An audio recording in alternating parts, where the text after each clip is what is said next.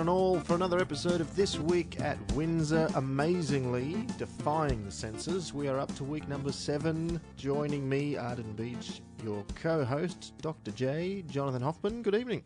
Good evening. Something special about the number 7. Can't believe we made it this far. I know. Who knows how high we'll soar? Or how low we'll crash. Well, you know. You're only just back in town. Yeah, we got back, had a great time. Went up to the Gold Coast, stayed at Burley Heads. You get out of the car when you arrive at the Gold Coast, and it makes you wonder, why do I live in Sydney again? But then you're there for a day, and you meet enough influencers and would-be influencers, and you're like, you know what? This is a nice place to visit, but it's good to be home. Got to go to the 1-year anniversary / COVID wedding redo for Alana and Phil Kirk, which was an amazing time. I had one of the most exciting experiences of my life on the dance floor. I was actually not on the dance floor, and I was talking with somebody when suddenly, out of nowhere, somebody grabbed my wrist and manhandled me, physically just manipulated me onto the floor, yanked me onto the floor. Very keen. It was not my wife. It was the 83-year-old grandmother of the bride. Wow. I don't think you've lived until you've had the bride's grandma pull you out on the dance floor. It was fantastic. So, Oma, I don't know if you will ever listen to this, but thank you. That was a highlight of the night for me. Was she able to do the worm? Well, no, she didn't attempt the worm. I don't even know if what we did on the floor could be considered dancing. But, you know, we moved around and there were smiles exchanged, and it was a general spirit of jocularity and fun. And in your absence, we had Anna, who we spoke to last week. She preached on Sunday and did a fantastic job. She was really passionate about the passages in Acts and the growth of the early church. And, yeah, it was great. It's fantastic. Yeah, I heard great feedback, and just thanks again to Anna for jumping on for our conversation and bringing the word last week. It's so encouraging to hear how God, to hear what God's done and build that sense of expectation of what he's going to keep doing. Now, there's stacks of stuff on the way as well. So I think the first thing is there's an event this Saturday night, which means by the time we get this out, people will have 2 hours to decide whether to go. But no, there's an event this Saturday night, Young Adults Ping Pong. Did you get the invite to that? They got the invite, but it was the pity invite. The pity? Ooh. Yeah, because I'm not a young adult. Could have fooled me. Middle-aged. It was just like, look, if you're able to somehow crawl out of bed, kick your bedpan out of the way and scrape yourself along to hang out with some actual young adults, by all means. I think, anyone who really feels like they're an adult in this world and they're ready to hang out, more than welcome. The big one coming is the Jamboree. Yeah. Very excited. Did you go to the Jamboree last time? I think so. I mean, I don't remember any of it. Oh, man. But I'm assuming I was there. I don't think you came, because if you came, you would definitely have remembered it. This I reckon is one of the coolest things that we do. We've had to put it on ice with COVID the last couple of years, but we're very excited to bring it back. It's Saturday, the 3rd of September.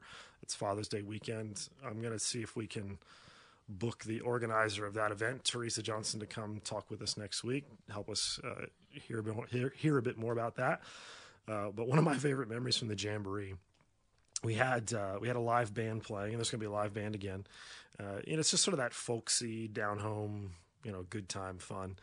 And I'll never forget the first Jamboree we held. We had an older gentleman in our congregation, lovely man, Phil Davis, and he's there about as close as you can get to the amp. Like, I mean, it's like I feared for his hearing, but he's there, and he is just tapping his toes and slapping his knee. He's just loving it.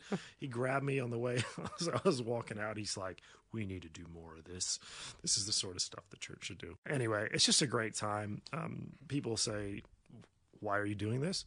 The reason we do this is to create a space for people to relate, to maybe invite a friend. You want to bring them into Christian circles. You want to just have time to actually have a conversation and have fun. That's why we do this. If you would like to buy tickets, you can go to our website. You can find out more information on there. And we're doing reservations in advance. And we're really looking forward to people coming out. Bring your dad. It's Father's Day. And when's the next quarterly meeting coming up? Next quarterly meeting is the 28th of August. It's a Sunday.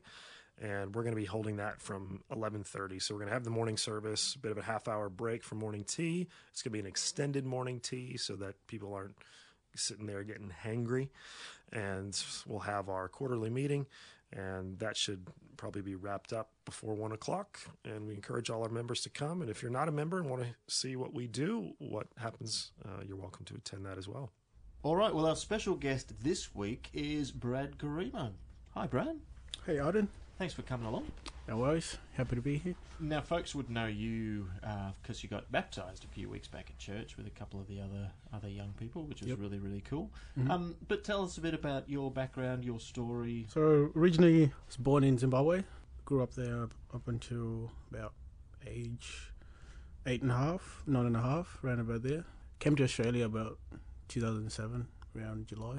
What do you remember about coming at that age, like at an age 8 or 9, you're sort of old enough to be able to have your own thoughts and memories and things like that, but also you're still young to assimilate. How was that for you? It was very difficult to kind of mix in with like different people. Fortunately, there was people from my own country already here in Australia, so that was kind of helpful. But kind of breaking the language barrier, people don't like talking too fast and different like ways of doing things, and that kind of stuff. That was hard to kind of get used to, I guess. What was the reason for the move here? So Dad got a job at Nepean Hospital. So in 2005, 2 years before I came here, he came here by himself, and then me, Mum, and the younger sister stayed back for 2 years, and then 2007 we all came over here. Yep. Do you miss it, or does Australia feel like home now? Yeah, that's a good question. I kind of feel in the middle, to be honest. Before, kind of get used to life here. Everything is not as hard as back at home. When I first went back there, it was just 2018, so probably after 10 years.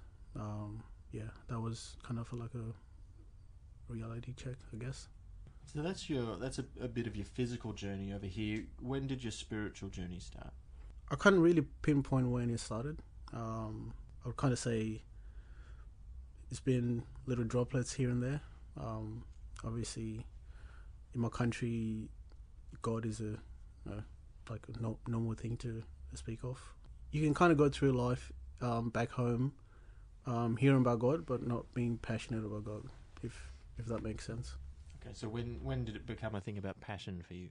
Around about when I was starting to reach 24. I'm 26 now, so 24, that's when life started giving me the big punches, I guess. And started searching for things like happiness and purpose.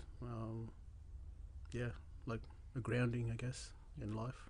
You ended up here at WDBC, but where did the search start? The search started, I would say probably the start of pandemic. Before that, I was going to church with my mum, which is like a small African-based church, and it's not really a diversity of people. Like, I wasn't exposed to other people in other different walks of life and all that kind of stuff. It's all sort of just one culture and one continent, which is obviously African church. And I just wanted like a different experience to learn from people who have come from different countries and backgrounds and such. We've talked a bit about culture with Ardin sometimes. For someone who's never been to Africa or never been to Zimbabwe specifically, what are some things that you think would surprise or stand out to us if we were to visit where you're from? I'll probably have to say connection with culture, I guess. In our culture, we're very connected with grandparents, especially because our grandparents, more so live or like to live rural, small, like a simpler life. So when you visit them, especially if you're living in a city, like a city environment, it's a different environment. So you're going from like cars and tall buildings to like just cows and like farming environment.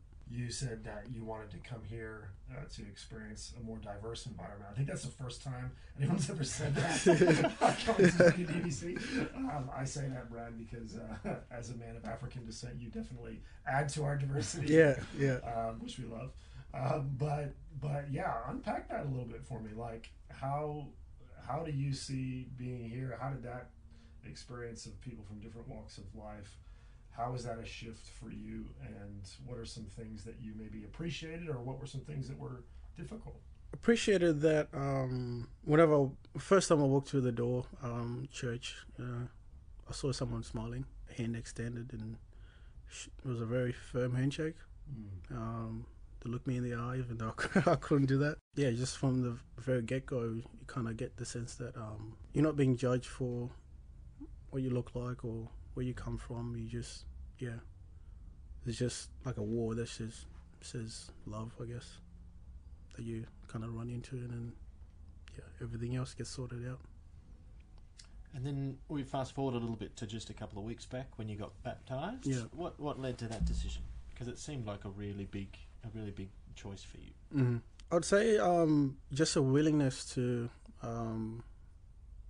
just to turn back on an old life that you no longer want. Yeah, it comes from a person that was sort of running from an old life, very displeased with environment. It was an eagerness to sort of make that step forward, proclaim your faith in Jesus, and just kind of sever yourself from your old sinful life. Yep. Yeah. And what's the plan now? What's the next step for Brad? So Brad is kind of gone like a crazy idea. So the Lord's been telling me like one day you probably stand out in the marketplace and debate people about the word. So that's one thing that's been sort of been marinating my mind. That, and also starting a channel, YouTube channel, and all that kind of stuff. So just getting that sorted, reading the scriptures as well. Just get into like a healthy habit, taking care of your body, exercising, which I wasn't really doing anymore. Just kind of melted into the couch. That seems to be a theme. Yeah. For this podcast. Yeah. I love that, Brad. I love that initiative. We could use more apologists, couldn't we? Yeah, absolutely. I'll always remember your testimony because for a lot of people, when they speak at their baptism, they're very nervous and they're usually very scripted, and nothing wrong with being scripted, but you actually threw away the script. You got up there and you're like, I had a plan in mind, but this is what I want to say. Talk about that. Like, what was that like for you? What did you feel like God put on your heart in that moment that led you to want to sort of ditch what you had prepared? I kind of had a plan just to write something down on my phone and like a notepad app or something like that. Just like a dot point form I can just kind of explain things out of, but I don't know. I just wanted to go up there and say what was on my heart, even though I would have been nervous as school kid at a spelling bee or something. But I wanted to be real. I heard you say that Jesus offers forgiveness, and I want that. Yeah. So that's why I'm here. I was like, it was just so cool. Just like, yes, this is simple. This is clear. Yeah. It's something that if you've looked at other religions, it's just something you have to sweat for it or kind of run around in circles to do it. And for someone that's been battling with that kind of issue for a long while, you kind of see through all the gimmicks that people give you out there. You kind of want the truth to be straightforward, to be convicting, just to give you that punch in the gut, just to say you've done something wrong in your life, you're dragging around shame and all that kind of stuff. knowing that you can open your heart and no one's going to condemn you for the stupid things you've done in life. I really appreciated that, and I hope to grow in knowing God more and His Word, and being around the brothers who've been in the faith for a long while. Just hit me with like your favorite and your least favorite Australian food. I'm not a big fan of Vegemite. What? Yeah. If we're all honest with ourselves, it's pretty good. It's not a citizenship test. Give us your favorite. Like, Are pies Australian? Damn straight. Are they? Probably British originally. I don't know. We adopted them. yeah, that's right. It's all they served on the ship, right? Yeah, I'll probably have to say shepherd's pie. Oh, yeah. That's good. I don't have it that much. I'd like to have it, once in a while, just to... So anyone's listening, Brad is accepting any shepherd's pie. Loves the shepherd's pie. Feel free to bring it. Just, casserole dish. Yeah. He'll wash it up and give it back to you. Like just the straight mince, or like with the peas and everything mixed in? No, I got to have vegetables in there. Wow. Yeah. A little broccoli here and there. Broccoli? What? Outrage! All right. Well, thanks for joining us, Brad. It was great to hear your story. Thank you very much. We look forward to seeing you on YouTube. Absolutely. Becoming one of those influencers. One of the influencers.